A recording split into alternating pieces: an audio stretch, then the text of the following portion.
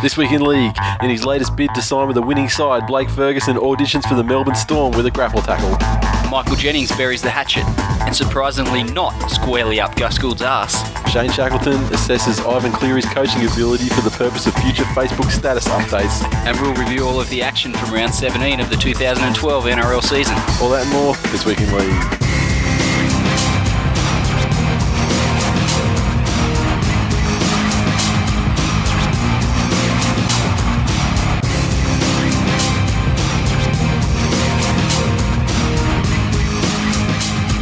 Welcome to episode 94 of This Week in League. I'm Nate.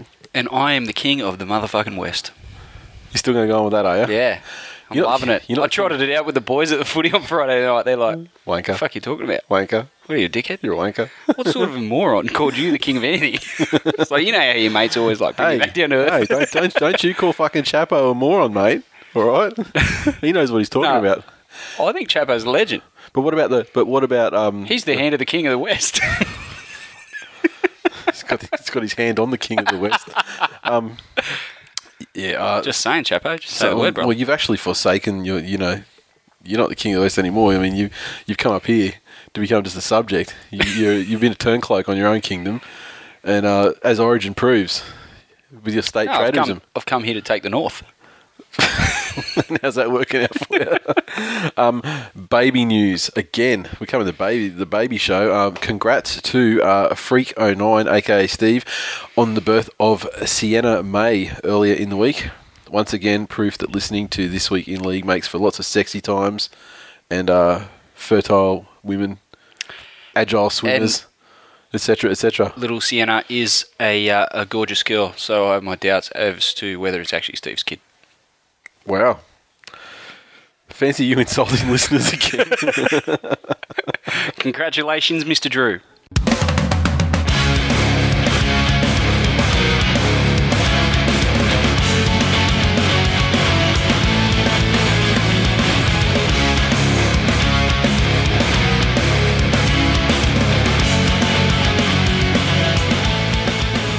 Okay, let's kick off with some news. First story, the sorry state of the Bradford Bulls. What a shite state of affairs the fucking ESL is in when this can happen. Just to recap real quickly, I mean, we could probably get like a good mate of the show who's a Bradford fan to give us all the detail about it. But basically, Bradford have been in financial difficulties for quite some time. A couple of months ago, they were on the verge of closing down. They said we need X amount of money, like it was like $500,000, I think, before April 30 or something, and or before May 30, whenever it was. And they were like, we need this, or else we shut the doors. So the fans did a big fundraising thing. They got it done. They got the money, and so it's kept the doors open for a couple of months. It's got to the point now where just yesterday or the day before, 16 staff were dismissed by the administrators. The club's gone into administration, and 16 staff were dismissed. And when I say staff, I'm talking about head coach, coaching staff, everybody.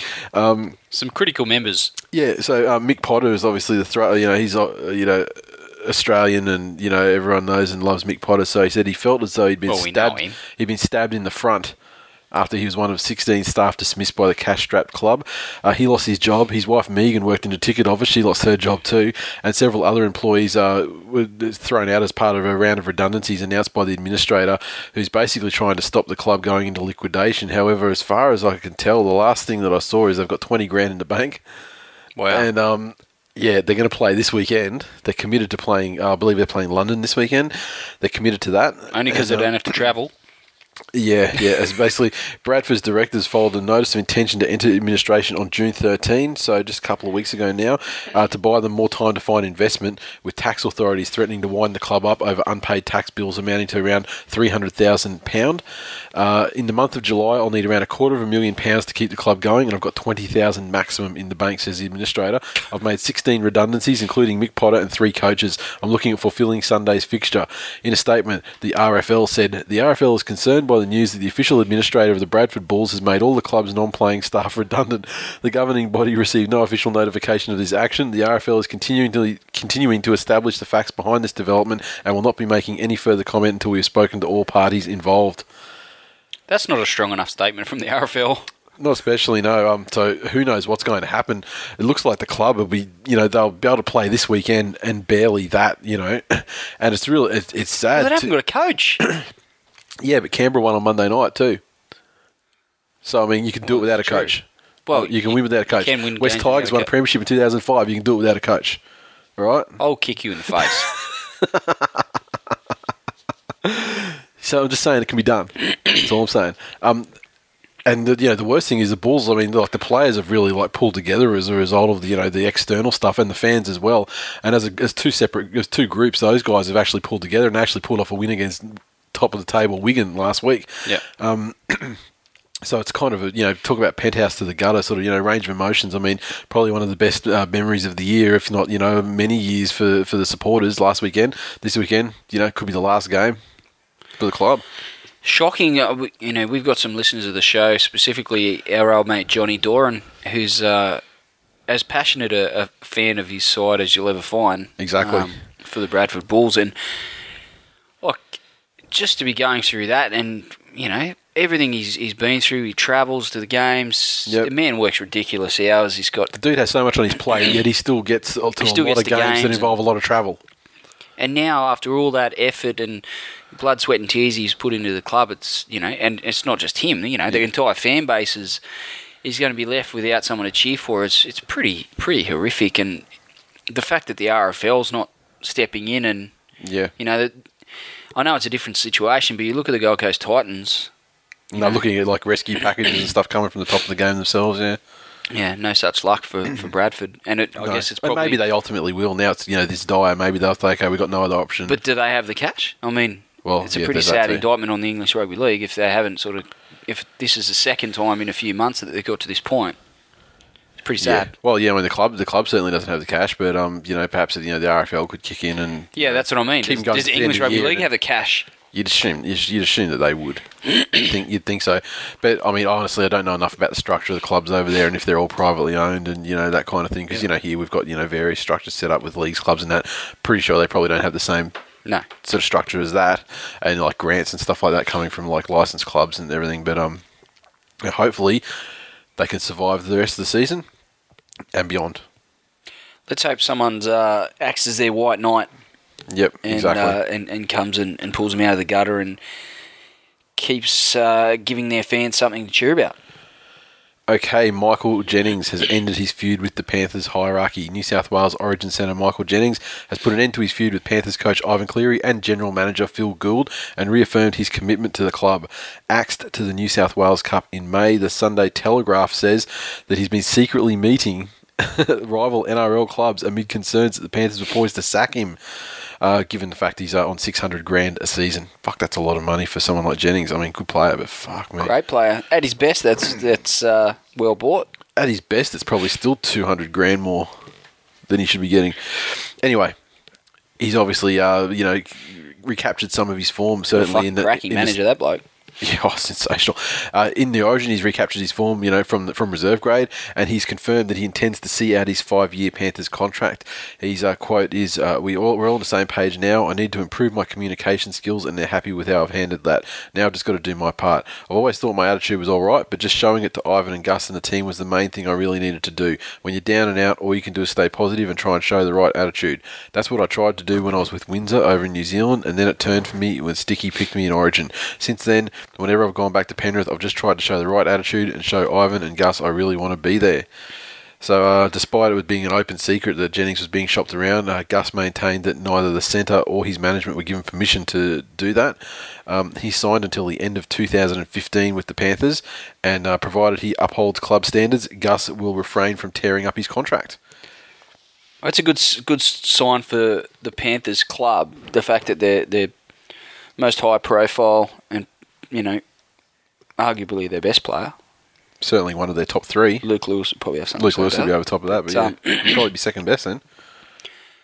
The fact that he's committed to the club and he wants to be on the same page as Gus and Ivan, who are obviously, given their positions, is one thing, but, they're front and centre of this rebuilding phase that Penrith are in at the moment, and Jennings, he does have to step up and show that he wants to be a part of that, because I think they'll be fairly ruthless in the fact that they're cleaning out the club from the ground up, and Gus isn't one to pull punches. So No. if Jennings doesn't pull his weight, then I think Gus is one of few people in the game that wouldn't hesitate to tear up a high-profile player's contract. That's it.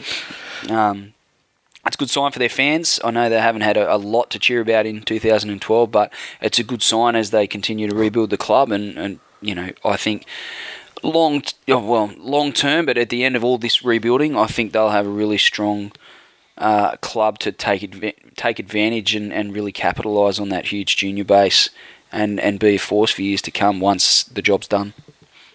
Mr. Diplomacy, Glenn Blakely. Thank you very much. Good night.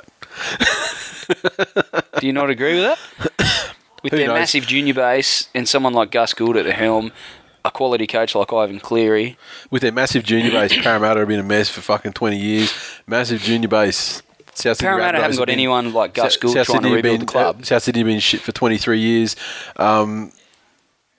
As I'm saying, the massive junior base and the restructure, they're all nice things to have, and the restructuring is great to do. But the jury's out on how successful it's going to be. I mean, I'm not a massive fan of Cleary as a coach, but I'm a big fan of Gus as a football brain. Yeah. So I mean, I would have confidence if I was a Panthers fan that he'd sort of be steering the ship in the right direction. Sure. But it remains to be seen.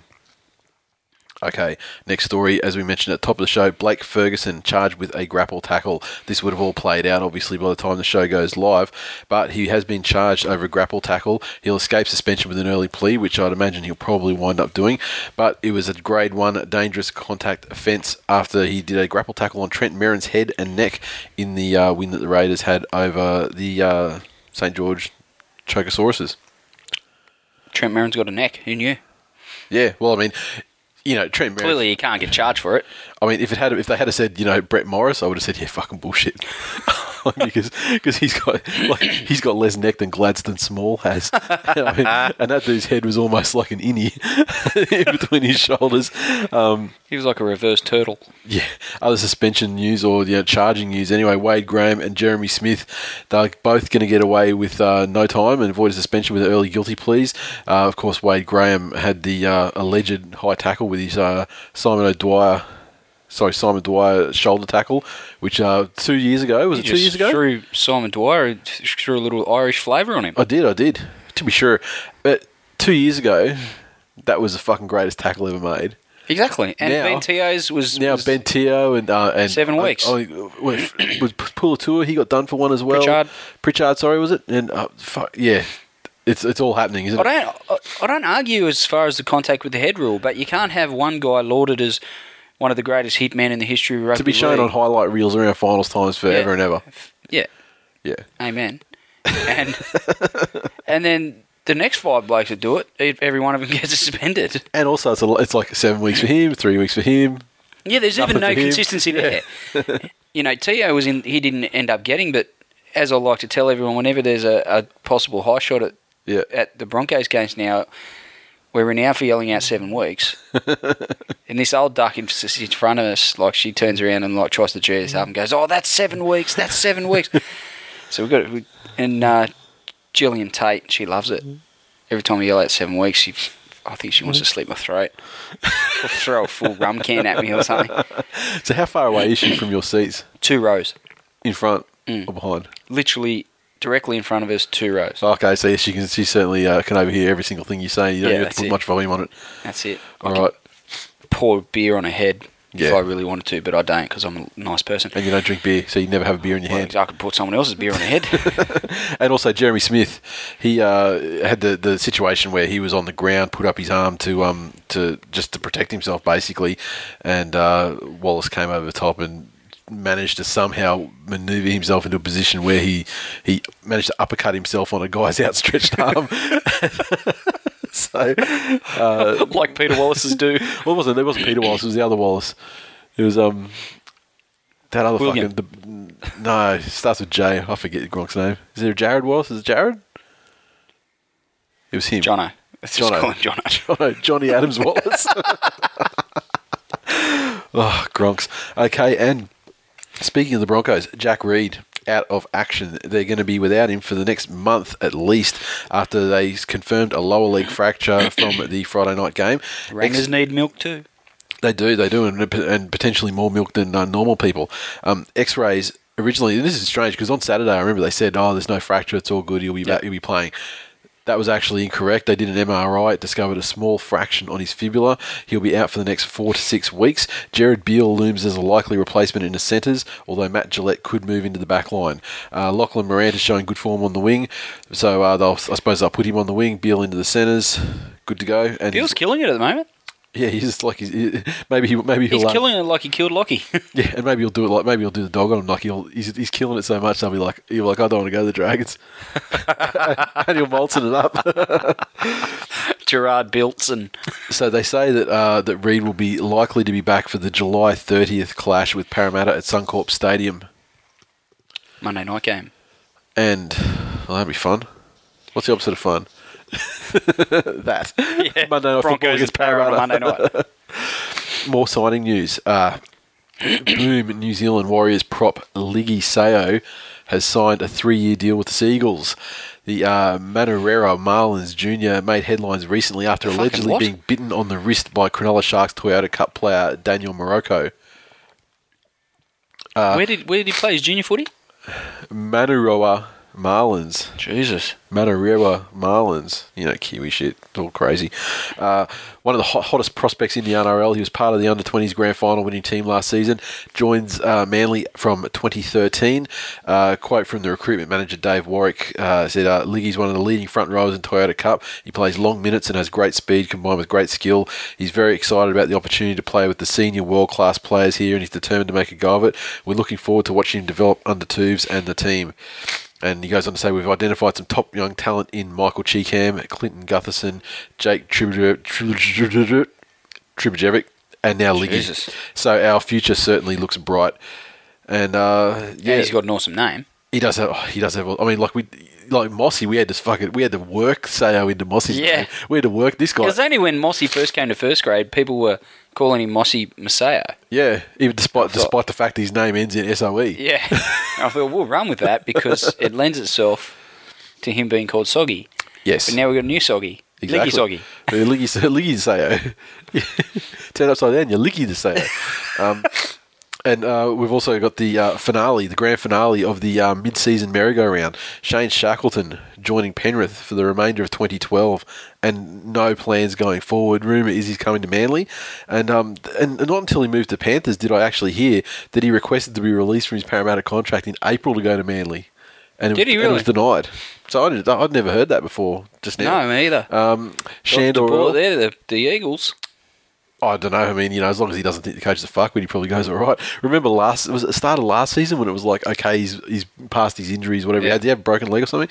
And he's past his injuries, and now he's like one of the guys that's going to rip in for that season. And then he gets injured and calls the coach a fuckwit, and that's the end of him. Shandor Earl sent down to Canberra, already making the side there. Naif Seliuini, as rumoured last week, he was going to go to the Chooks. That happened. And Drury Lowe, who was from the lower grades in Canberra, he's joined the Doggies, which makes it, I think he's the third or fourth back to join the Doggies over like 2-week period. Jesus. So they're stockpiling unwanted backs. Yes. To what end? Who knows? No wonder they've got such a strong reserve grade side. Yeah, some evil plan from Des Hasler, clearly.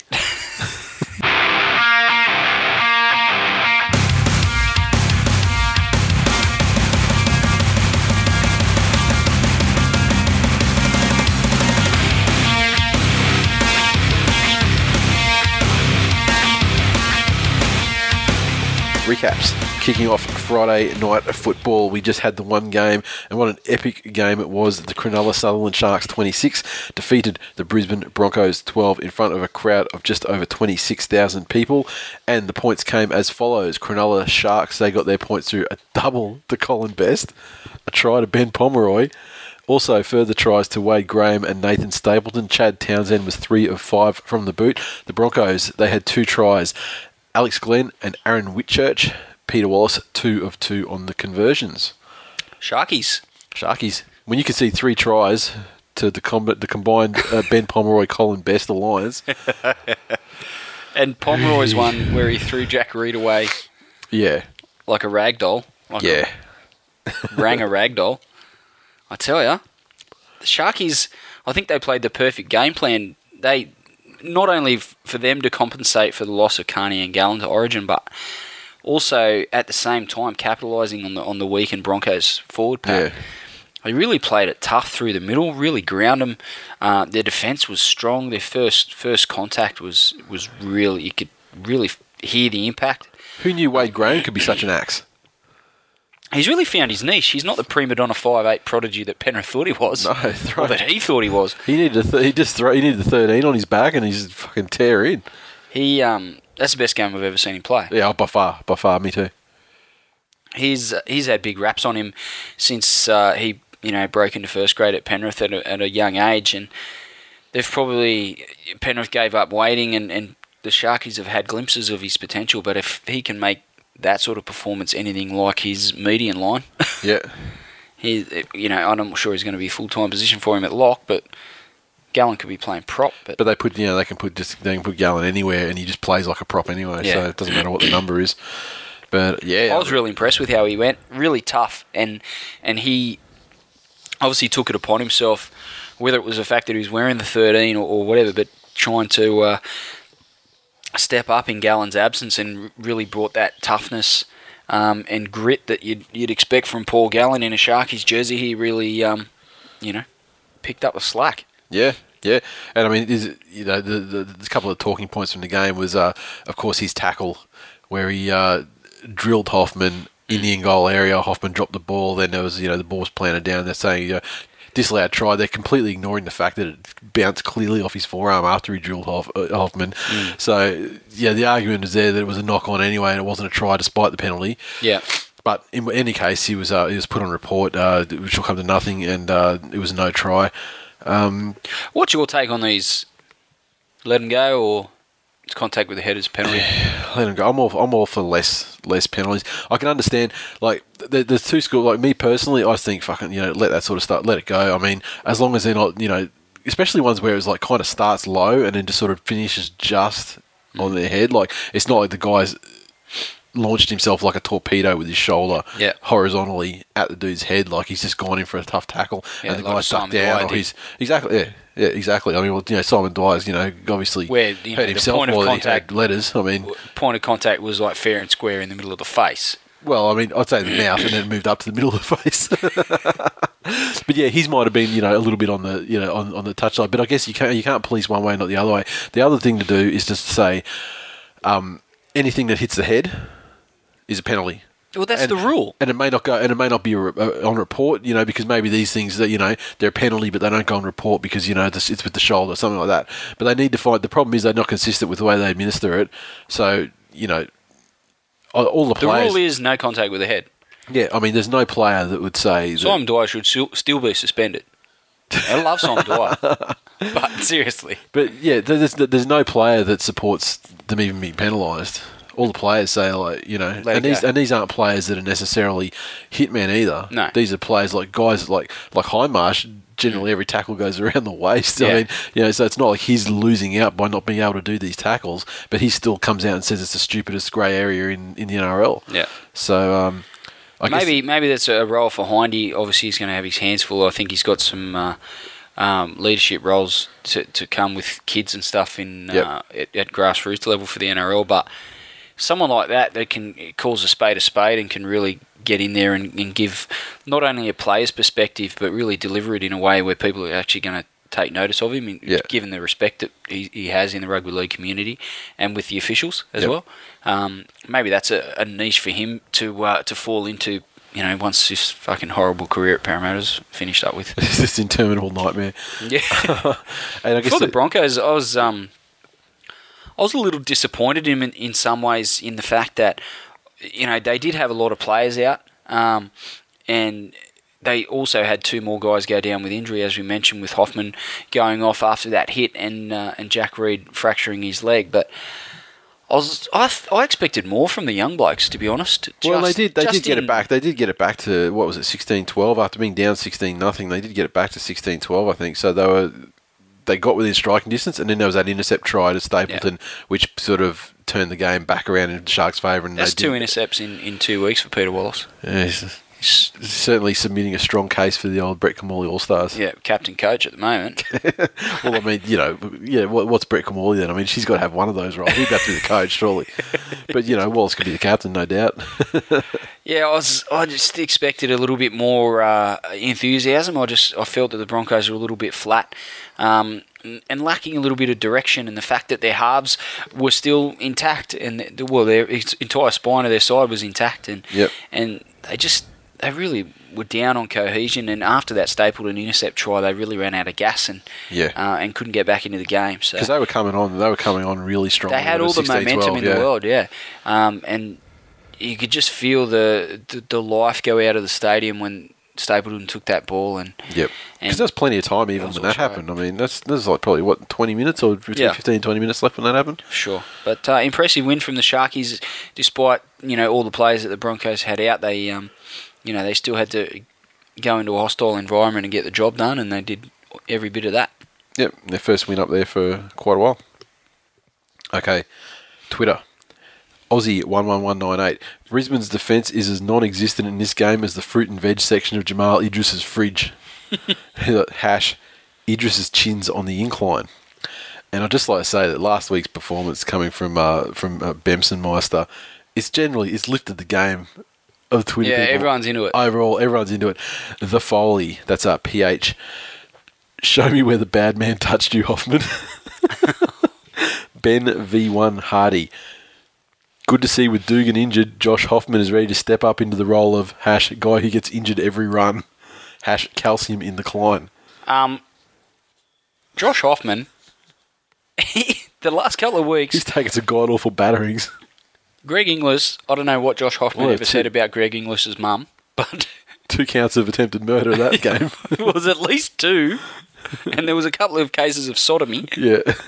The poor bastard for the last couple of weeks. He's just got a smashable face. He must have a smashable face or something. At Southo Dan, Brisbane by how many? They said. I want an on-air apology. Hash podcast in decline. Hash predictions in decline. And I think I may have said 14 too. So I clearly slipped. I meant to say Sharks by 14. Yeah, I meant to say I'm sorry, mate. I'm sorry. Sorry, what? The team's historically been so shit we couldn't tip him. Is that what you're supposed to say? That's what you want to say. I can tell by the look at your face. Nagu. Okay, Nigel. The Broncos haven't been this messy since the Alhambra Lounge in 2008. That's one close to your heart. Oh, it is. I love it. I love any Alhambra Lounge reference. I love. At Brockle Snitch, Wallace was average, but the Sharks are a bit too pleased with themselves to beat an understrength Broncos team at Origin time. Yeah, there was a few fans carrying on. Yeah. There was 2 guys in front of us. They were pissed idiots. What were they to say? They're always there, or they? No. Just ringers. Okay. And they were, as is their right, lapping it up. Yeah. But Jesus H. Christ, boys. Like, you beat a team effectively down 9 first graders. But they were down like all their first graders. All their first graders. The fact that they managed to grow a Wade Graham in the meantime. They had, Jeff Robson, Ben Pomeroy and Colin Best in their side. So effectively, take Gallen and Carney and leave John Morris and Colin Best and people like that in the team. The Sharkies were still negative 45 first graders. Exactly. Mr. Bowles. I can't see it, but I'm sure Josh Hoffman has a sign on him that reads, "Please fucking destroy me." Hash at brain cells in decline. Oh, poor kid. At Cruzy06, that one hurt more than losing with a full squad. In other news, the steak was magnificent tonight. Hash, hogs not in decline. He said that he texted you a photo of his mate's meal. It's fucking ridiculous. Do you want to... No, sorry, he showed me on his phone. I was I just sent this tonight. I walked through the gate and he was standing there. That was ridiculous. I think he said, we're just waiting here for, man who shall be known as Tank. He's just going to get a hot dog. And that was after eating the thing that he texted through. Was that team? Yeah. Fuck me. That was the mega cut. Like, that's the biggest one you can get. And it was like just entire plate full of beef. Ridiculous. This guy, fuck. Stuart Marler said, maybe the Broncos look like under sixes because they're allowed to have their coach on the field with them. And I saw a lot of people saying that. Why this game over other games? But Langer's being on the field the whole time. Yeah. I mean, he's always been like that, and Tuvey was like that too before he was a head coach. But for some reason, this game, he copped a lot of extra stick. People bringing up a lot more. I'm not sure why. Jeremy_Jack01. Surprisingly, a good game of footy to watch. Love watching the Broncos get manhandled. Hash, who needs Gallen when you got Graham? True. Rocky Shark, and I'm including all these Sharkies fans of tweeters because they fucking deserve it. And at Rocky Shark said that was physical, it was fast, it was almost Origin-like. I have to give rap to the Sharkies fans that came to the game as well. There's a couple of pockets, one in the traditional away supporters bay, but also down the far end. They sang and chanted and cheered those boys the whole night, and clearly they've made a pretty big effort, most of them, to get to the game. I'm assuming a portion of them had travelled from interstate, so great effort. Nice one.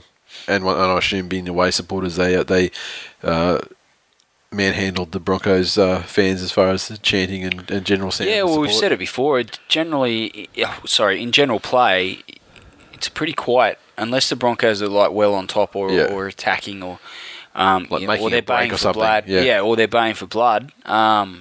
It's fairly... Or booing an opposition player who's unfortunate enough to get injured. Stuff like that. There's a little bit of that. But, it does go quiet. It does go quiet, so the opposition fans who obviously don't get to see their team quite as often do tend to stand out. Yep. Okay, moving on to the next game we had on the weekend, and it was one that we predicted to be the Vuvuzela of the decade, because they generally are. Yes. Newcastle Knights 20 defeated the Parramatta Eels 12 on Saturday night at Parramatta Stadium, a crowd of a touch over 12,000. The points, well, the Newcastle Knights, their 20 came from tries to Jared Mullen, James McManus, Akawila Uate-Pate and Kevin DeGama. Tyrone Roberts, 2 of 4 from the boot, and the Parramatta Eels, they had tries to Matt Keating and Ken Seo. Luke Burt was 2 from 2 on the night. Is it a mid-season revival yet? I saw one publication calling it a mid-season revival. They've won 2 games against Tigers who were pretty ordinary, and Para. Two wins against essentially bottom feeder sides is not really a season make. I'll kick you in the face. Oh, sensational. So, having said that, Bennett does have it in his game to produce results with a heavily criticised side. Newcastle's copping a fair bit of flack. Yep. Not only from their own fan base, but the media's starting to jump on board with a bit of it. Yep. And we've seen with certainly with his time at the Broncos when the infamous is it a slump.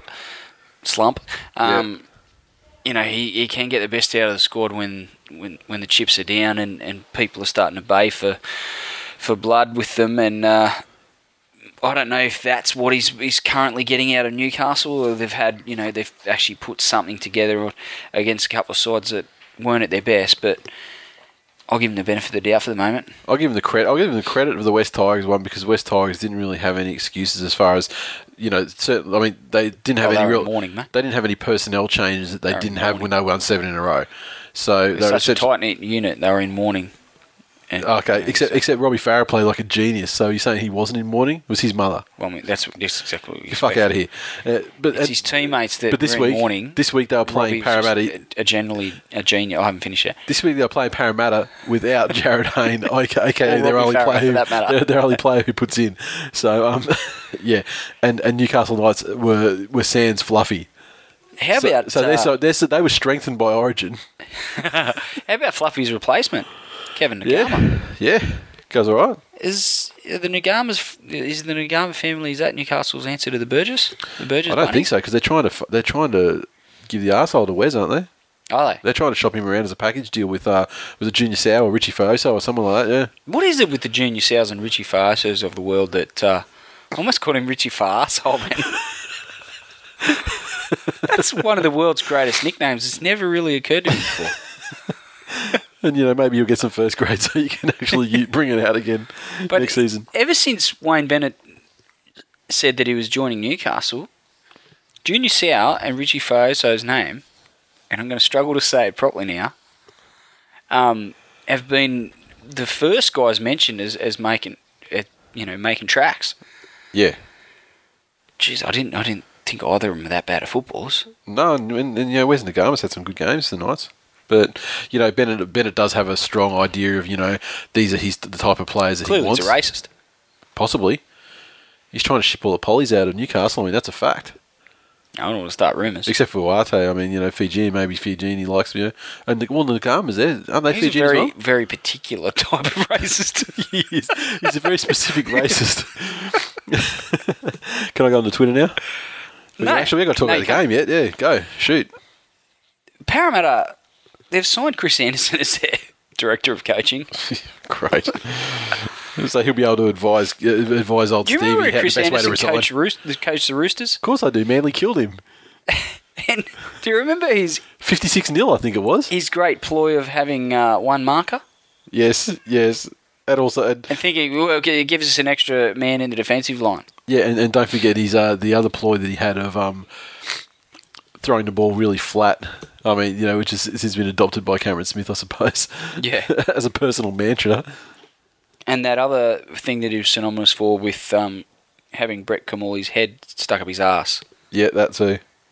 That was that's in days gone by, they were the Fluffy and Uncle Wayne of yesteryear. Yeah, well, they were. Yeah, definitely. Wow. Brett Kamali's got a lot to answer for. Although Noddy never lobbed at East. Sorry? Noddy never lobbed in at East, though. Well, Anderson wasn't there long enough. Well, he had a good season and a half, didn't he? No. Nah. I mean, he made it to about He was three lucky quarters to of the way go through a half the season. season, was he? He made it through about 2/3 or 3/4 of the way through a season when he got the arse. I can't remember. I honestly didn't care enough about it to take much notice. Yeah. Still not off from Chris Sandow. I'm a little bit. I'm loath to defend Chris Sandow because I'm not defending him on this I performance. think he's a prat, but I think he's being strangled by Carney's game plans, and as individuals and apart from one another, I don't think Carney's Kearney. I always get this. Pick a pronunciation and stick with it. People give it to me. Just pick one and stick with it. Yeah, but no matter what I pick, someone tells me I'm fucking wrong. I can't win. Look, you're never going to eradicate the haters from your life, man. But I don't think Kearney's a horrible coach, and I don't think Chris Sandow is a horrible halfback. I do. But you put them together, and you've got a guy that wants to play ad lib 100% of the time. Yeah. And you've got a guy that wants to play ad lib, wants his players to play ad lib 0% of the time. Yep. Not a good combination for a coach, and he's what should be the guy leading the team around the park. No, it's not. And the results, speak for themselves. Yeah, like a handful of wins and the only time they ever go, when they do the ad lib thing, and Jared Hayne's good enough to kind of go with that and play that sort of style as well. They don't have many other players that are good enough to go with it, which is the problem. And where's the incentive for Chris Sandow to do better? Well, yeah, none. Because he's on $600,000 a year, and he's based on a couple of seasons of the last couple of seasons at South were probably there was a higher percentage of quality performances around the time of contract negotiation. I'd like to add, but together, Kearney and Sandow, they're a shambles. You can't. I'm not convinced that he can't coach, and I'm not convinced that Sandow can't be that guy that that earned that $600,000 contract. I'm fairly convinced. He's not repaying the faith. I'm fairly convinced that Chris Anderson is not the answer either to that particular problem. Maybe some of the other organisational problems he might be, I don't know, but not that problem, that's for sure. Well, NRL coaching left Chris Anderson behind several years ago. Yes. And Parramatta are looking to resurrect him. And like a dude that's got heart problems, because that's why he ended up resigning, because he had a heart attack and stuff. Is Parramatta really where you want to be? Maybe he's testing out some new technology pacemaker or something, thinking, well, I know what'll put it to the test. I'll coach Parra. He must have been paid by the company that manufactures it to put it under severe stress test or something like. On the positive side, Ken Seo. He's been going well all season, but he had a fucking monster game. Absolutely sensational. He's going to be good, and so's Chase Blair. Yeah, and they're both kind of big, sort of strong dudes as well. And Parramatta have locked all those guys up too, the youngsters like Ryan as well. So they, bodes well in the future. Of course, they're going to lose them when they have to pay the bill for Hopewadi and COVID. The whole Hopewadi family will take up half their cap from 2014. I'll give Newcastle credit for this game, but I'm not convinced that they've really turned the corner just yet. I want to see a couple more performances like that with Darius Boyd in the side, and have him playing a bit more consistency, or playing with a bit more consistency before I'll give Newcastle the much chance of doing much towards the back end of the season. Yep, and the Eels did try their late comeback thing. I mean, they were down and out of this game at 20 points to 6 with probably about 20 minutes to go. And then with 9 minutes to go, they did score a try. And then they started turning it on and they almost scored. They bombed a try there where if they just had given the one last pass, the guy would have scored. I think it may even been Seo that was going to score the try. And then it would have been game on, and they would have had a chance to have a crack at the death, but it wasn't to be. And you just can't keep. They just can't keep doing that. They can't just keep playing for 10 minutes. Exactly. And just go in small increments. If they had played for 12 minutes in this game, they might have won. Might have got there. Yeah, exactly. All right. I'm going to start off with two tweets from last week's MVP at Bemsenmeister. And they're both the reason why I'm going to bunch them together. Didn't he get some mates? Oh, mate, he probably got about 1 million followers on Twitter just because of his performance last week. He started off with two tweets about Gaznia. First one, pestering women by text and now pestering me by TV. You're a fucking menace, Gaznia. #sexpest. Then he followed that up with, thanks, Mark Gaznia. Not since Katie Milligan spoke in court has so much been said that was complete bullshit. #vacant idiot. Ouch. Sutho Dan, what sound does a vuvuzela make? Eels versus Newey. Cruzy06. Hindy should just do a mid-season trade to a top 8 team for less money. He deserves better. #legend. And I actually tweeted Hindy after the game and said, by the time the game finished, it was 9:30 or 9:35 or something like that. So I said, Hindy, you got 2 hours 35 minutes to sign with Manly and end your career the way it should with the premiership. Didn't reply. How rude, Hindy. And neither did the Manly Seagulls account either, so it clearly wasn't on their plans either. Can I just say that Bemsenmeister, have you seen his Abby? No. He's clearly the redhead in the picture. Let me have a look at it. The redhead in the middle? Yeah. Got to be him. I don't think so. He wouldn't be one of those two gronks, would he? By the side of the redhead. Anyway, if you're following him on Twitter, which you should be if you listen to this show, it's only a matter of time before the quality dries up and he starts trying too fucking hard to be funny. Yeah. He's a pom after all. No insight though. At Aussie11198, I'd rather look at TAB sports bet girl Jamie Rogers' horse mouth for 2 hours and watch Para play. #black caviar. Wow, that's harsh. I agree. She's a total fishwife, and I can't understand anyone who thinks she's hot.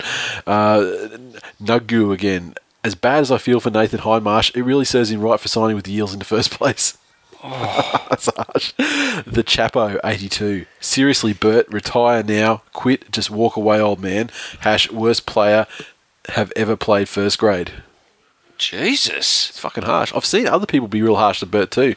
I believe it was it Kiki? It wasn't from the overall account. She said something about when Bert said he was a couple of 2 weeks ago when he announced he's going to retire at the end of the year, and she sort of said, "Wow, such an outpouring for the most average player." It was pretty harsh, and then she must have been getting slammed by people because of that. Because sort of 15 minutes later, geez, sorry, he's up. He's up. He's up. I only bagged Luke Burt. I mean, Luke Burt. Let's not forget. Dude's been solid. Fucking hell, there's a million players worse than him. Yeah, he's no Scott Minto, but it's not like he's exactly a Brett Dallas. Oh, what do you mean by that? I don't know. Something to think about. It's like saying he's not a cockhead, but at least he's not a cockhead. It doesn't make any sense. How dare you say that about future immortal Scott Minto? How dare you? Anyway, I tend to agree. I'm not a big Lou Burt fan. He's a lovely man, don't get me wrong. I don't think he's the worst player that ever played first grade. I think he's far from it. I don't think anyone's calling him that, but... He's not a superstar of the game, but, he's been a good player and, one of the most consistent and best players for Parramatta over the period of his career. If it wasn't for him, the West Tigers may have never made the semi-finals in 2011.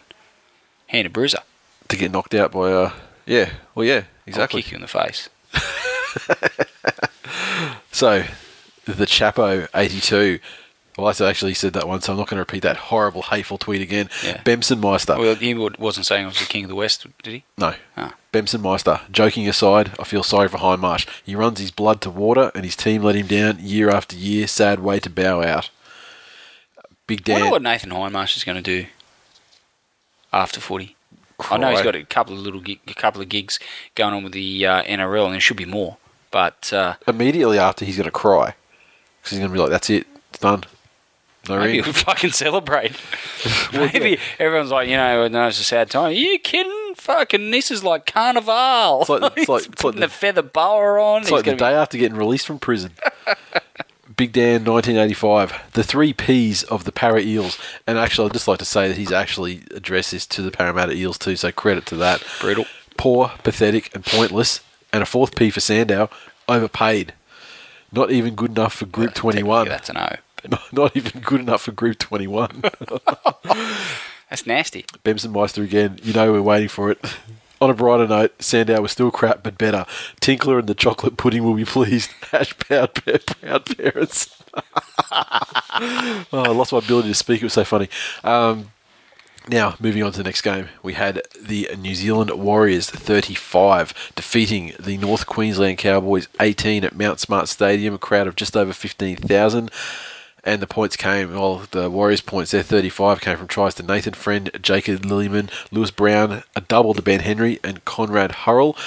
James Maloney got a field goal, also 4 of 5 on the conversions, and Sean Johnson grabbed a conversion as well. The Cowboys, their points came from tries to Ash Graham, Gavin Cooper, Kane Linnett, Matty Bowen, 3 from 3 on the conversions. How about the Warriors' jerseys? Yeah, are you a fan or no? Yeah, I like them. I mean, they looked all right. I mean, as far as like... But hey, I'm an advocate of the yellow West Tigers jersey too, and that's been universally fucking panned. Did you get one of those on the bargain? I'm waiting for it to show up, yeah. Yeah, I was going to say, because I mean, that's a bargain price. That's fucking... Any West Tigers fan that didn't take advantage of the buy a 2012 jersey and get a yellow Eye of the Tiger 2012 jersey Lance for Armstrong. free. I mean, seriously. You're clearly... Jeez. You went there, okay. Yeah, so the jersey... No, anymore, fuck that. No, you got to edit. Never. Not happening. So the Warriors jersey. Wasn't as good as their Tiki jersey. No, that is the greatest jersey. Best jersey of the year, probably. Yeah, best jersey this year, no doubt about it. It was all right. I didn't like. I mean, like the balance of the colours was fine, but I didn't like the way it was just like someone Spider-Man pink pink stuff on all over I had them. to say it. And immediately, I don't like it quite as much as I did before. So yeah, It's like the Pink Panther Spider-Man. Spider-Man, their jerseys. Yeah, they were just trying out normal black ones, which is like with a little pink outline on the borders, and the Pink Panthers come up and just Pink Spider-Man Panther's all over. been in a bit of a drought, and he's got a couple of big hairy basketballs filled with condensed milk. Fucking hell.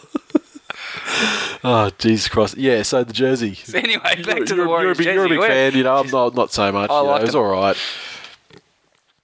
As far as these women in the league ones goes, it was decent. Probably one of the best. I should have bought the Tigers pink jersey. Is what I should have. I've got some regrets, Nathan. So you didn't get the pink one. You just bought just the regular one. I just bought the white one with the tiger stripes in the front. Okay. Which looks resplendent. Which will look resplendent when it shows up. Yeah. Okay. So anyway, back to the Warriors. I think they made the most of the Origin period and the lack of player involvement from their team. Yeah, definitely. Yep. Well, I mean, they started off absolutely on fire, racked up the tries, racked up a good lead early on. Yeah. Cowboys came back on them really well as well. It's very similar actually to the flow of the Broncos game. Yeah. And the under strength side, they came back. The Cowboys, they came back well. Yeah, Matty Bowen was leading them around well. Yeah, as we've come to expect from games. I mean, when he does seem to relish the fact that that he gets more responsibility and stuff when Thurston's away. And then the Warriors, they were good enough to muscle up again and kick on. And with Maloney getting a pretty fucking Sandow-esque field goal there. Clearly not interested in for and against when the try was on. No, that's exactly it. It's a bit of a hero play. He'll fit in well at East, but I think Matty Bowen, he tried really hard, but unfortunately against this Warriors team, who I think are just about ready to make a bit of a charge. It was just a little bit too much to ask of Matty Bowen to lead him all the way on his own. Yep. And, obviously they're a much, much better side with JT, Matty Scott, and, the rest of their Origin contingent in the side. But the Warriors, I think this is the start of something for them. They're starting to show glimpses more and more. Their key players are getting more and more quality touches throughout games. Yep. Folletti Mateo, Sean Johnson, Maloney as well. And I think they're a much better team than what they've showed so far this year, and I think they're potentially a better team than the one that made the grand final last year. So, I'm picking the Warriors to make a bit of a charge now, and Picking off that straggler at the end of the 8 there. No, I think... He's in the firing line. Well, I do feel for... I was gonna say the Cowboys. I do feel for the Cowboys, but unfortunately, someone's going to make way for the Warriors. Yeah, it won't be the Tigers. They'll be in second or third spot, possibly minor premiers. Who knows how things go. Potentially not. And when I say potentially, I actually meant definitely. Gavin Cooper got his customary try. He had some terrible mistakes. He dropped the ball about 2 or 3 times in a row earlier in the game. Made some, gave away some penalties and stuff, but he got his customary try, which my Supercoach side loves to see. I guess it's just the story for the Cowboys is they tried hard, just couldn't go with them. Conrad Harrell, how much better is he going to get? He came in with a lot of hype. But he's the difference between them on the grand final day and their potential now. Yeah, exactly.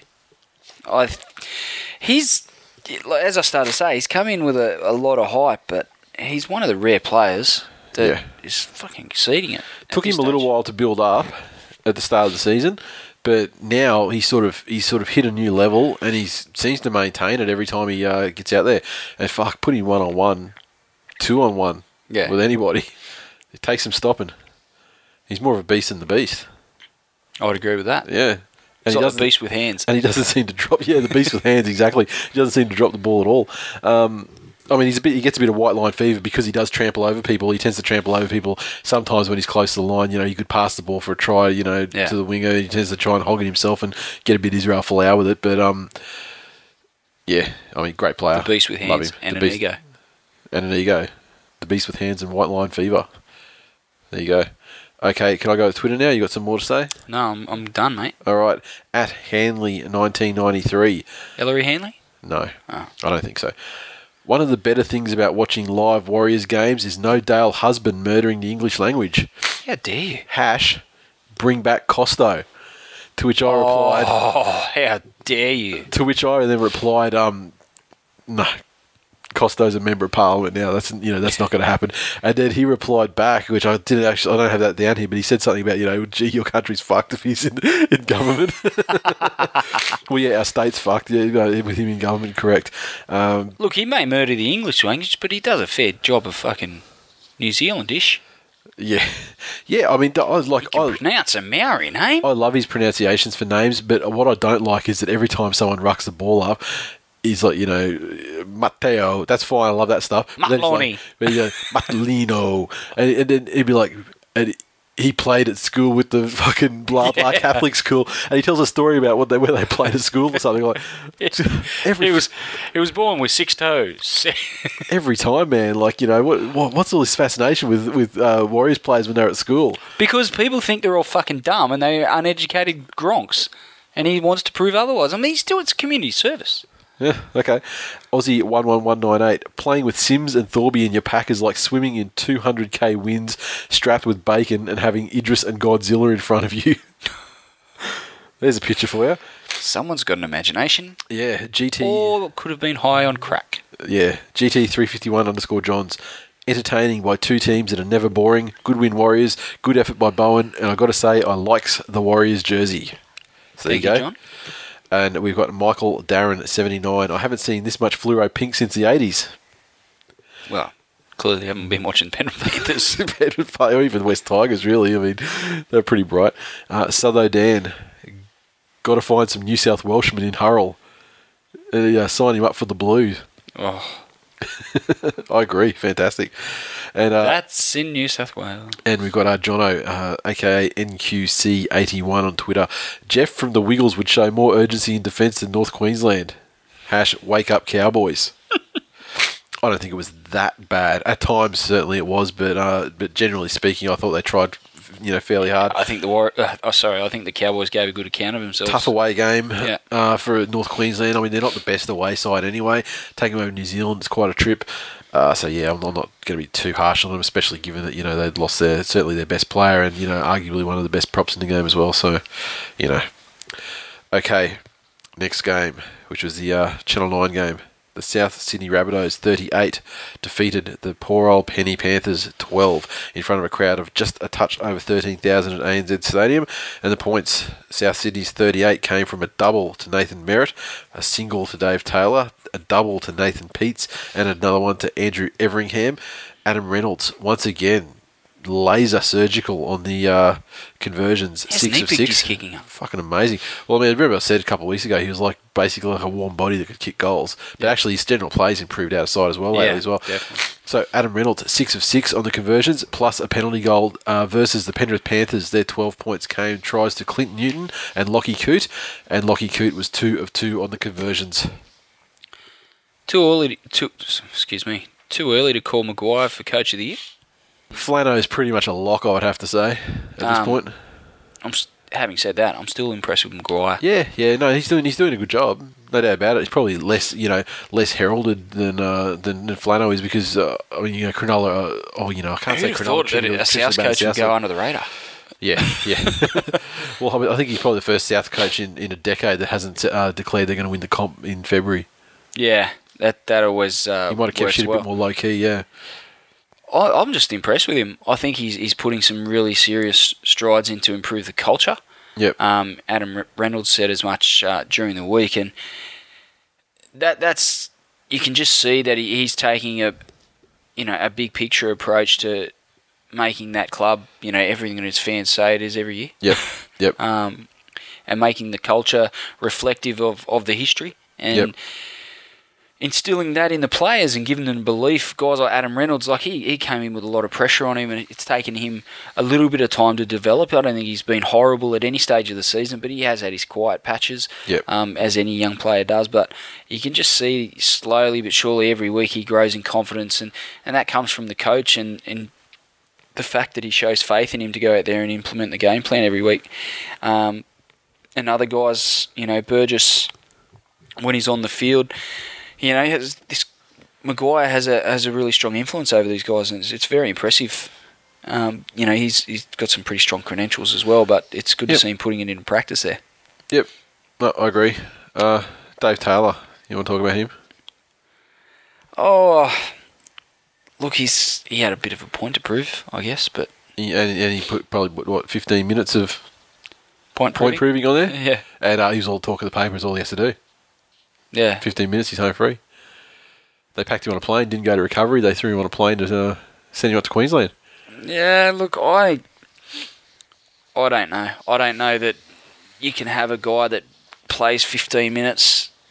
Game plans are going to develop, defensive structures are going to develop. He's going to have more in his game than that. Yeah, and to be fair, that's all he had to his game even when he was at the Broncos, and apart from when he had that combination he kind of set up towards the end of his time at the Broncos with Carmichael Hunt, where Carmichael Hunt would just feed him non-stop. And why not specifically this game, but why can't that be coming from Greg Inglis now? Or anyone. Exactly. Well, it is what it is. 15 minutes is not enough for a guy that commands the sort of dollars that he does at this stage of his career. He's had some great moments, but let's not forget Origin 2. He was fairly woeful in that. Yeah. And Origin 1, he was non-existent in that. Yeah. So, not denying the guy's talent, certainly not denying his size, but I think you need more out of a guy like that with that sort of potential and those sort of capabilities. Yeah, exactly. Poor old Penny Panthers, just like I say, first and foremost, it wasn't Lockie Coote's fault. No, definitely not. And geez, I tell you, some of the Penrith Panthers fan base have gone absolutely fucking mental over this game. And when you look at the side that they put on the field, which is probably missing, let's be conservative, 9 perhaps players. I mean, the injury toll that they have is probably the worst in the comp. And they got another one. Blake Austin dislocated his shoulder, so he's gone long term as well. Yep, exactly. So it just doesn't. The news doesn't get any better. And I think honestly, they tried to the bitter end, mate, to the best of their ability, and they actually pulled it back to what was 14-12 at half time. Yeah. So after going down 12-0, or was it 14-0, and then. They got it back to 14-12, and they were into the game at half time. At the end of the day, for Souths, they did what they had to do. Yeah. But I don't think the Panthers made it as easy for them as the scoreline would suggest. That's true. I think to score that amount of points without Inglis in the side is another clear sign of the Bunnies' progression under Maguire. But they're living. They're going to have to learn to live without their superstars, even if it is a little uncomfortable at times. Penrith is a bit of a different story. As we said earlier, they're in a bit of a rebuilding phase at the club, plus they've had all these injuries as well. Yeah. And anyone that's saying they're not trying their guts out, you can see a team when they quit on their coach. This isn't a team that's quit on their coach. Exactly. It's a team that's hurting and they're struggling, there's no doubt about it, but they tried until the very bitter end, This was like... They were just outclassed at the end of the day.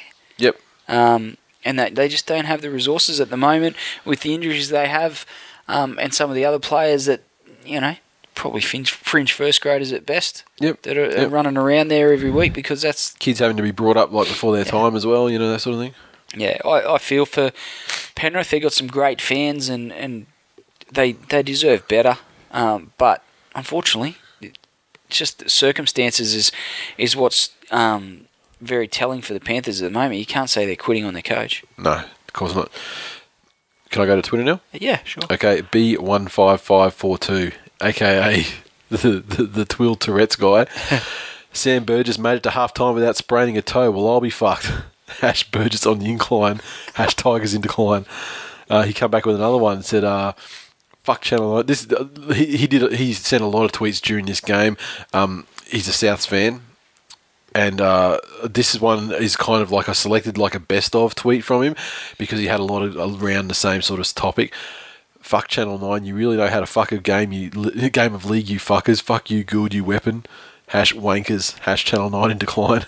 Jesus. Yeah. That's harsh. And he had a lot to say, and it's something we didn't bring up in the news. We probably should have, but about the Western Australian, the West Coast Pirates or the WA Pirates organisation. Yes. Fan of the name? I like it. Yeah? I think it's marketable. Oh, ish.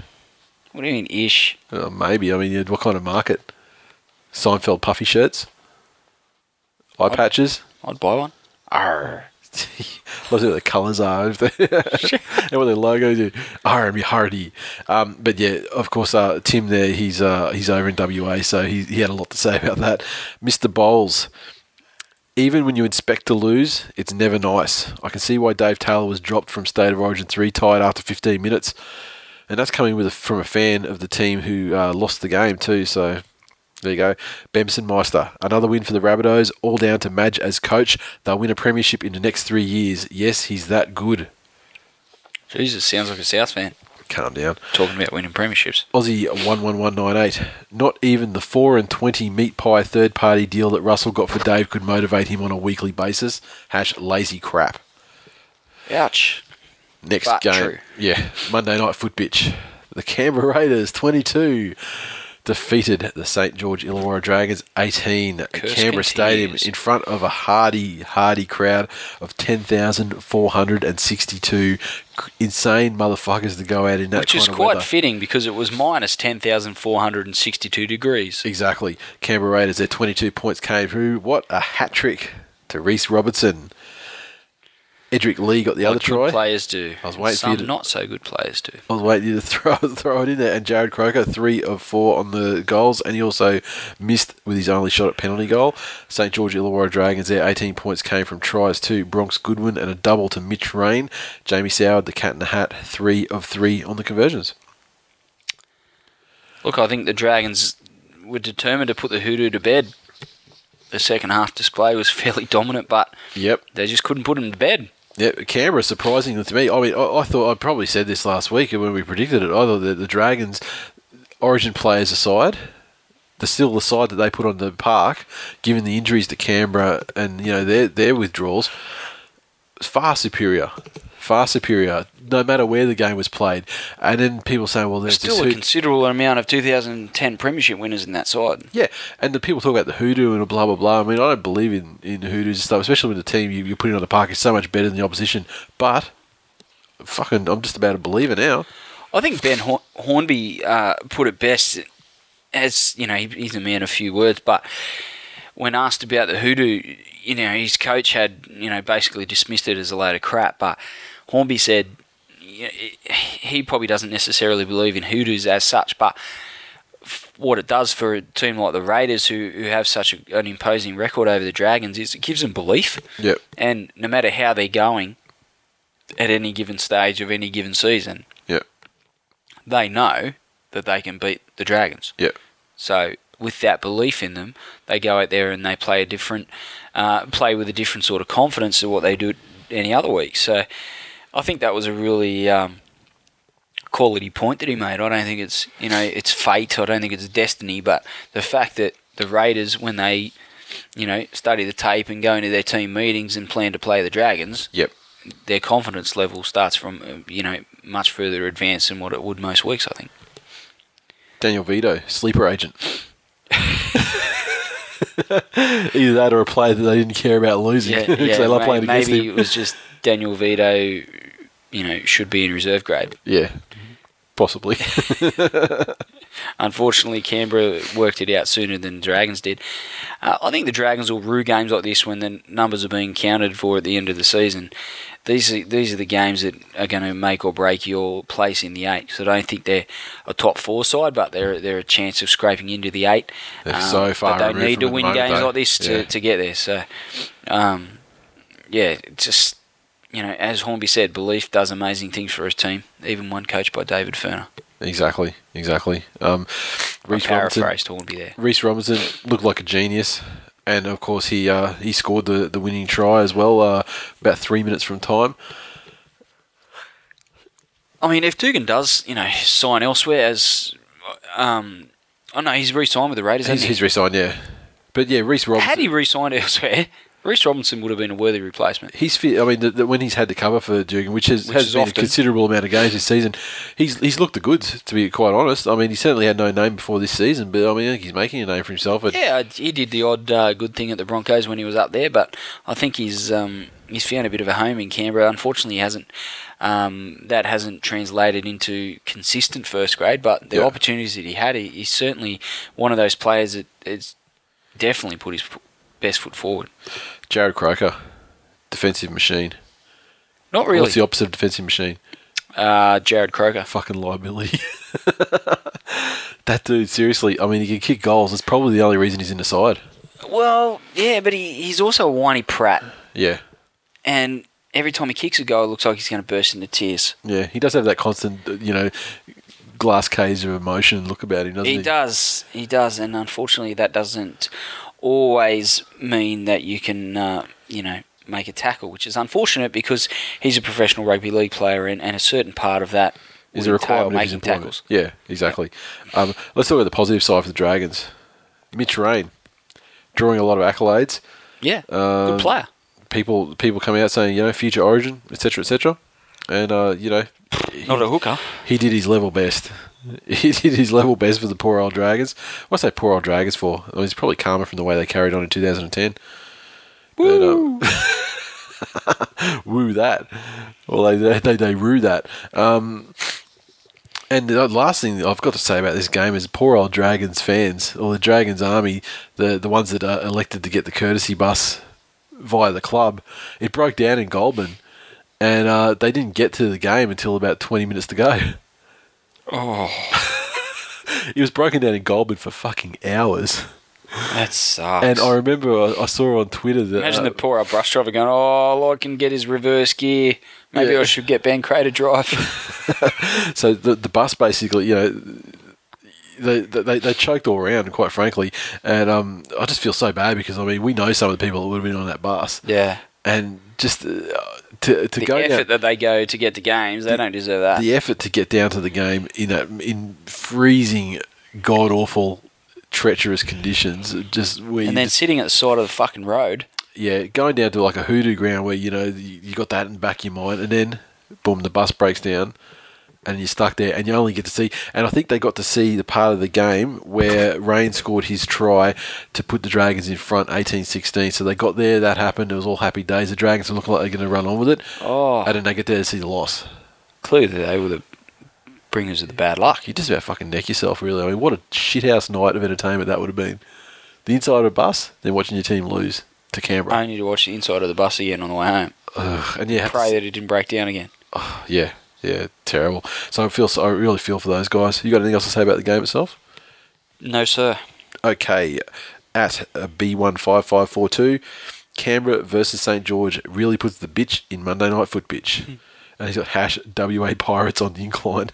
Hash Gronkfest. Bempson Meister. I think the Dragons will win this, but it's like choosing which turd you want to eat. Still going to get a shitty taste in your mouth. The Chapo 82. Vito is such a dickhead. Seriously, he pushes a bloke who takes out the only guy that can stop Robinson from scoring. Hash Gronk. And that was the second last try, I believe, that Robinson scored. Bempson Meister again. Vito should be the revelation of the year. Everyone knew he'd be shit, but he's exceeded expectations. Hash fucking useless. Ouch. Michael Darren 79. Has anybody made the Dragons supporter bus breaking down because of the choke joke yet? And you were first to do it, my friend. Bempson Meister. Nightingale and Ferguson taking head at the same time. Both will probably go to the Broncos now in a toilet cubicle. Hash sex pests. He's trying to bring this sex pest thing in. I mean, a lot of people are picking it up. He loves it. Of course, he's referring to the head clash between Nightingale and Ferguson, and Ferguson had to get he got his face absolutely mashed and like a pizza, and he had to get the old Luke Quigley wrap around his nose, so pulled his nose up like a pig for the rest of the game. Not an attractive look. Couldn't have a nicer bloke. Yeah. What do we got here? Devonhead, St. George fan, didn't go to the game though, even though he lives in Goulburn. Just saying, fuck you and your curse, Canberra. What a shit fan. Total shit fan. And his excuse was because he had to get up early this morning and catch a plane up here to watch Origin. Still, wow. Shit fan. Shit fan.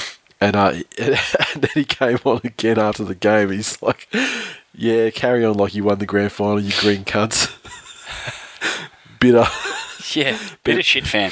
Bempson Meister with some clarity on the situation. The Dragons are cursed. Cursed with some rotten players and zero ideas in attack. That's Dragons in decline. Solzy 04.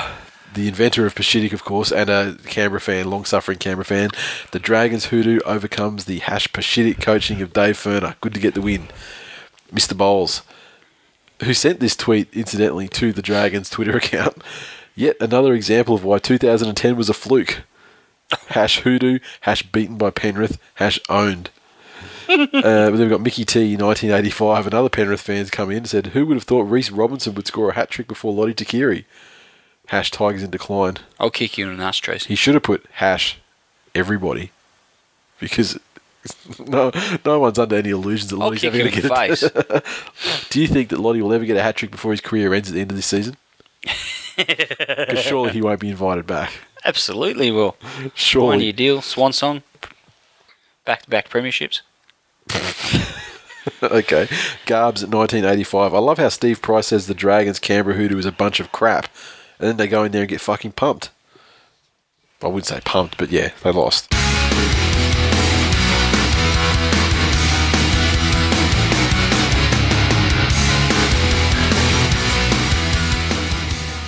Previews coming up for round 18 of the NRL season 2012. And we kick off with Friday Night Football. It's going to be a massacre. The Canterbury Doggies versus the West Tigers. And you'll notice that I left my printing of the team list to the last possible moment, which was probably about 8:30 p.m. when the West Tigers finally fucking released their side. Notably, Bo Ryan's in there at fullback. Yes.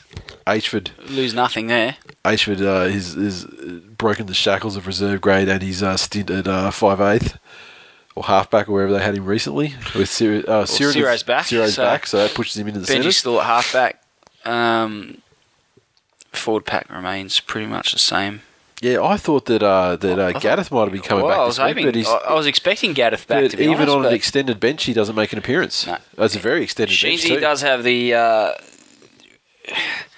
he doesn't mind pulling a player from the clouds on game day and throwing them in off the bench. I wouldn't be surprised if he did that with Gaddeth, but maybe he's given him an extra week. Gaddeth's been saying 3 weeks for the last 6 weeks. So Yeah. Okay, Doggies. Their side is pretty much as you'd expect. Sam Parrott makes his debut for the Doggies in the number 2 jersey this week. Time for the Tigers to make a statement. As far as I'm concerned, I don't want that statement to be, we're not worthy. I think the statement's going to be meow. The Doggies, provided they don't suffer too badly out of Origin, with the likes of Josh Morris, being injured, I think they, and really that's all they're giving up, isn't it? So look, I think Tigers will come out fresh off the bye and make a statement, as I said, and show the NRL what they've got in store for the rest of the season. They're going to have to because the Doggies are going to be pretty fresh as well. Yep. Only one player. Less player. You got Farah obviously in the Origin. Doggies by how many? Look forward to Robbie putting this Ennis thing to bed once and for all, and leading the Tigers to a glorious victory where we show the NRL who's boss. I love to see Desi lose. Love it. Yeah. But I just can't see it. Yeah.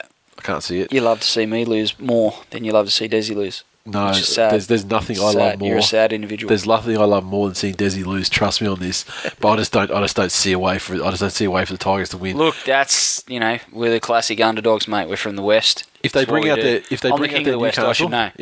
Newcastle form, it'll be 200-0. They're going to lose by 26 points easily, at least. Yeah, I'd agree with that. But they don't call me the king of the West for nothing. If they bring out the form where they beat Canberra, if you let me finish, lose by 22. I don't like it when you talk over me, and I don't want to have to kick you in the face. I'm telling you, but I will do it. Let me finish. I'm telling you how it is. What I just said was, if the Tigers play their worst, which I'm assuming the Newcastle was their low watermark of the season, no, they get way worse than that. But I take your point. Their worst this season, or was their worst performance? Dragons in round 3 was for 3 or 4. That's pretty bad. If they play like that, they're going to lose by like 26. If they play at their best, which is I assume when they beat Canberra 40-0 or Penrith 30-0, they're going to lose by 22.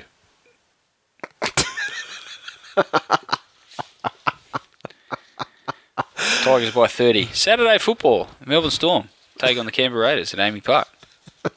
Oh, you're good at that. Keep going. Oh, Storm. They're still TBC for me. Have you got them? Coming soon for me. Fucking... What's Bellamy playing at? Obviously, he has a lot of investment in State of Origin. He also has Billy Slater, who's going to be injured and not going to, certainly not going to play the game.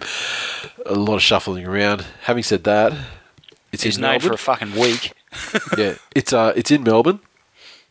It's against Canberra. There is no hoodoo down there, to my knowledge, and I think that the Raiders will struggle. I agree. A few key Storm players coming back from what will be a glorious victory. For Queensland last night. Looking forward into the future. Well, no, that's miserable because that didn't actually happen. New South Wales had an epic victory.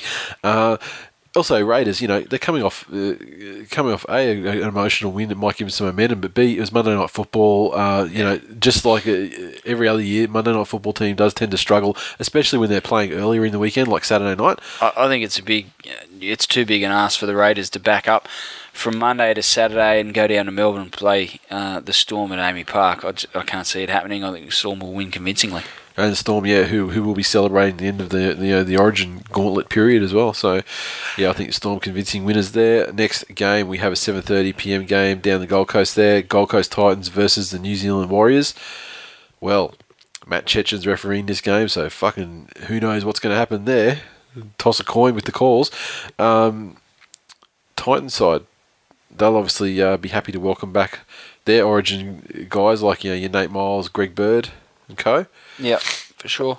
And they'll be buoyed, regardless of how New South Wales goes. I think they'll be, they always come back with, their chest puffed out and they achieve a higher level across this back end of the season. So, could be a good time for the Titans to to strike, but just as I said about the Warriors before, I just think they're ready to go on a bit of a run, and I'll be tipping them to and a side beat the Titans. that's completely unaffected in every way by State of Origin.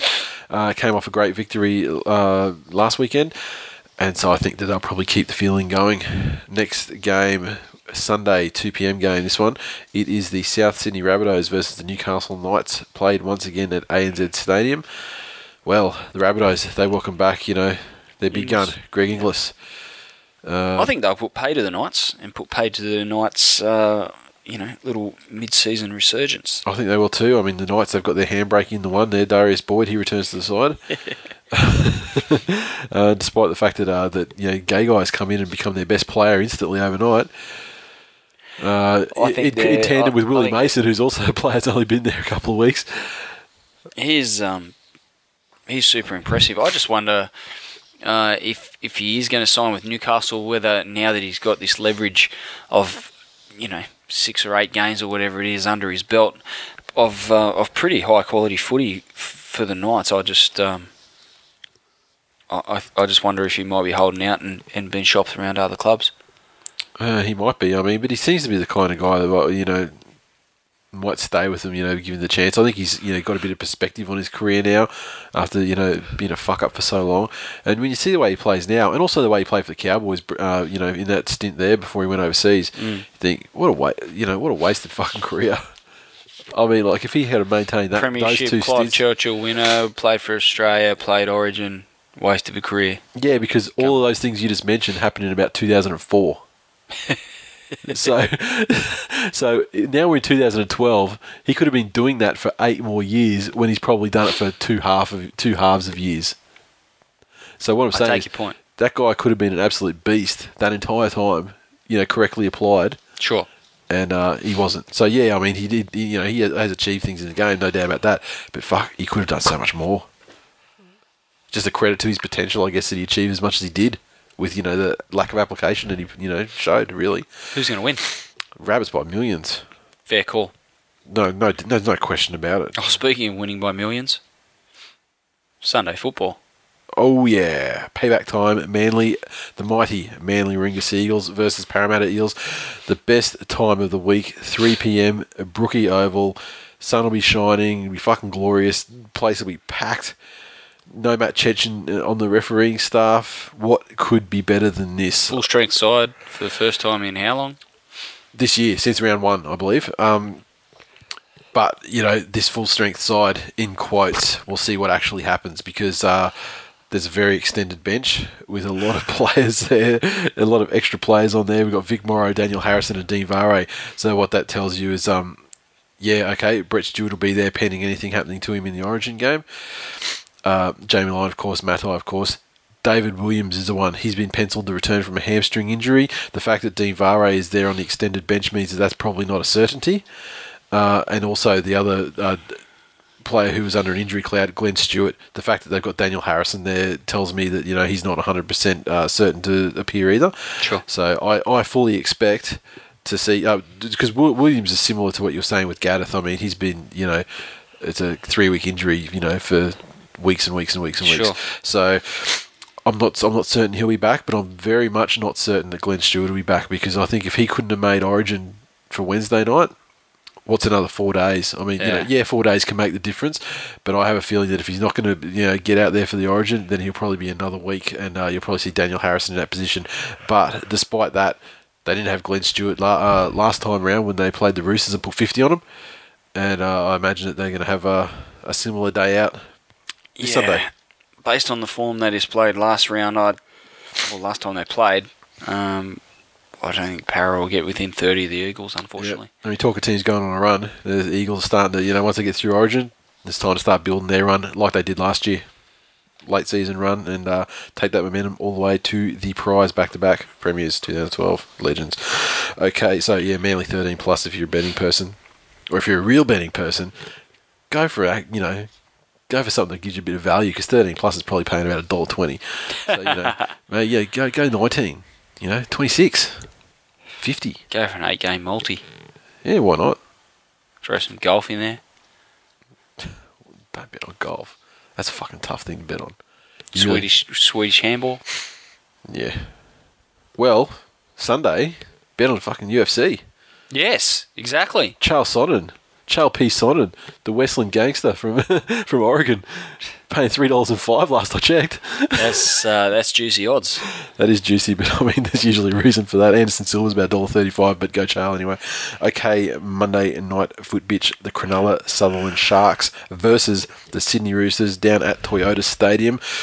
Ooh, I mean, the fans have been coming to the party this year a bit, but cold Monday night down there at Toyota Stadium, I reckon they'll be lucky to crack 10.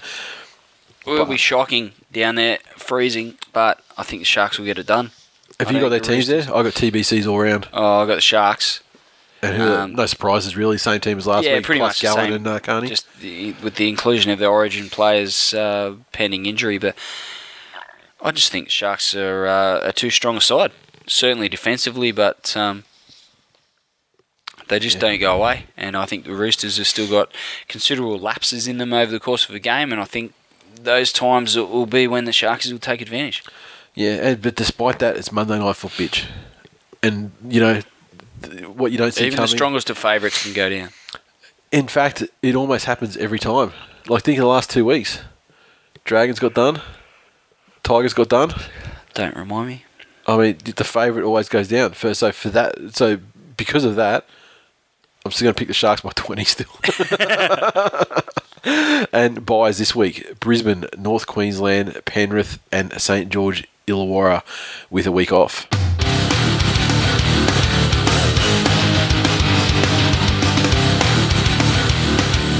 That is a full time for episode 94. As always, you can interact with us on Twitter, so follow at TWI League.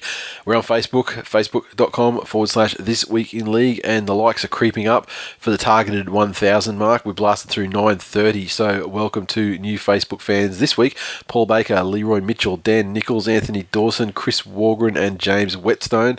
Thank you very much for the support, everybody. Legends. iTunes, speaking of support, iTunes reviews. One of those motherfuckers turned up again this week. The title of the review: 1 star. Then in brackets, too many. And, of course, 1 star. By a person by the name of... it's good they put their name on it. Their name is Not So Good. I can't believe this podcast is getting such high reviews. These blokes are no better than listening to some drunk pensioner talk footy at the local RSL. Thank you. On content, light on humour, and light on intellect, 1 star. Light on intellect. And I did actually check. How dare you? I did check Not So Good's profile on iTunes, and they've basically gone through and just ripped 1 stars through a lot of footy podcasts, including the Triple M ones.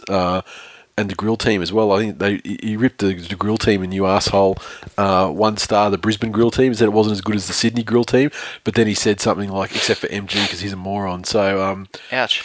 I think we're in good company, by not registering on this guy's. Yeah, I just love people that take the time to go through,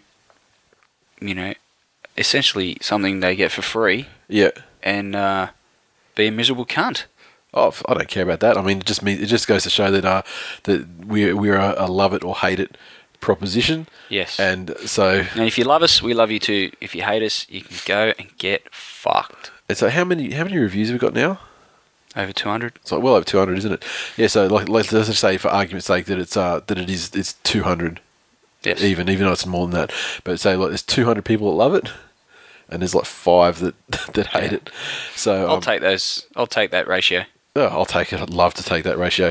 And speaking of 5-star reviews, we've got one by someone called Spellathon. Fantastic fun, 5 stars. Good fun, news, reviews, previews, and not the run-of-the-mill cliche-a-thon like most podcasts. Honest opinions and plenty of laughs. Go the Sharks. Dan. Then we've got another one by... Sharkies fan. An update by Liquid again. LIKW3D. New fans, 5 stars. I've been listening for over a year now and I'm addicted. I've introduced my 2 sons to your podcast and they are converted. Oh. I hope they're not too young. Yeah, me I hope too. they're over 10 at least. The family that tools together stays together. Well, that's true, but I mean, little kids don't need to be hearing this language. No, I agree. Great show, 5 stars from Cat Bean. This is a brilliant podcast with two very entertaining hosts who, like myself, both love rugby league. I always look forward to my weekly dose of shameless pro-manly spin, ludicrous overestimating of the undefeated asterisk Tigers prospects, the dashing exploits of Johnny Adams, and of course the endless streams of #Tigers in decline. Fucking love it. And finally, this week for reviews, we've got another 5-star review. The title is Mountain Dewhurst. The person who gave us the review, his name is Robertimus. And the review basically says #Tigers in decline. Thank you. Best review we've ever got. Tipping. I'm up to 36th. I think that was 4 places up. You stay on 84th. So you're not going anywhere in a hurry. No. But let's talk about the people who actually have a chance of winning it. Whitey, he remains in the lead with 83 points. 3-point gap, which is a pretty good gap really at this end of the season, on Lanier, who is on 80. Also on 80, we have Andrew Smyrniotis, who returns to 3rd position on the ladder with a perfect round. Genius. Perfect round. Well, Origin isn't counted in this round, so it is counted in this round as well, so that's still a question mark at the time of reading it. And we've got It's Me Cookie Bra remains on 4th position with 80 as well, and Skinny has dropped to 5th position, also on 80 points. Fantasy. Who cares? Not too late for me to make my charge from 80th. Yeah, but the one I don't have written down is actually how many points you have. But I mean, surely you must be like 15 off the pace or something, like doable, but unlikely. Fairly hideous. Yeah. Fantasy. Who cares? It was a head-to-head bye last week, and it's also a bye this week, but it will be the final bye of the season. So time to get your final trade sorted for the run to the finals. I think there's only after this bye, there's probably only about another 5-6 max head-to-head games left in the season for Supercoach. So get in there. And, of course, with the shop, we've still got stock of the Revelation shirt, the hats, the stubby coolers. Hit up thisweekinleague.com/shop to get the gear. And that Kickstarter thing, how'd you go with answering that email? I'm really struggling with that, but I apologise for my tardiness. Okay. That's all I have to say on that. Are you struggling with time or are you struggling with ideas? Mainly column A. Okay, so but everyone just be advised that it is in the works and it is going to happen. It won't happen overnight, but it will happen. Yes, as they say. And once it actually starts, then I assume it's all my fault. It'll roll pretty quickly from that point. Agreed. Once you actually get it going. Yes. Okay, so do you have anything else to add? No, I'm looking forward to the Tigers coming out and killing the Bulldogs. It's going to be awesome. Cool. And I guess all I've got to add is congratulations New South Wales on an epic series victory, 1 in a row. Get loose with it. See you next week.